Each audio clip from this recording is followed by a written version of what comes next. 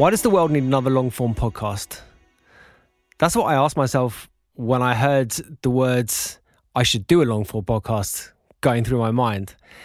And while it's a completely legitimate question to ask, the other question I had in my head was, well, if there was going to be another one, what would I want it to be? And I'm a musician. I've been a DJ and a producer. I've run a record label for nearly 20 years.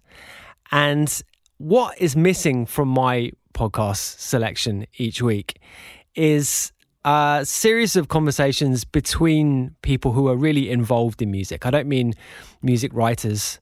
I don't mean people observing it. I mean people who are actually inside the machine.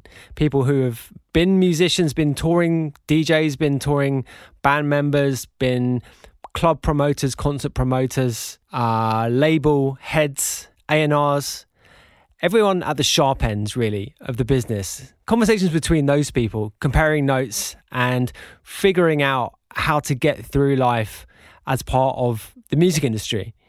And because of my background, it's going to be focused on the electronic side of that business.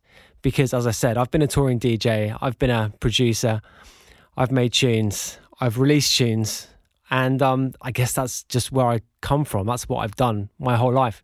So the Not a Diving podcast is my attempt at filling that gap. On the very first episode, we have the head of A&R at K7 Records, the man who curates the DJ Kicks series, that legendary mix series that every DJ wants to be a part of. And he's also the head of a label called House Music that I've released on as an artist twice in the last decade. So it's a great way to start it.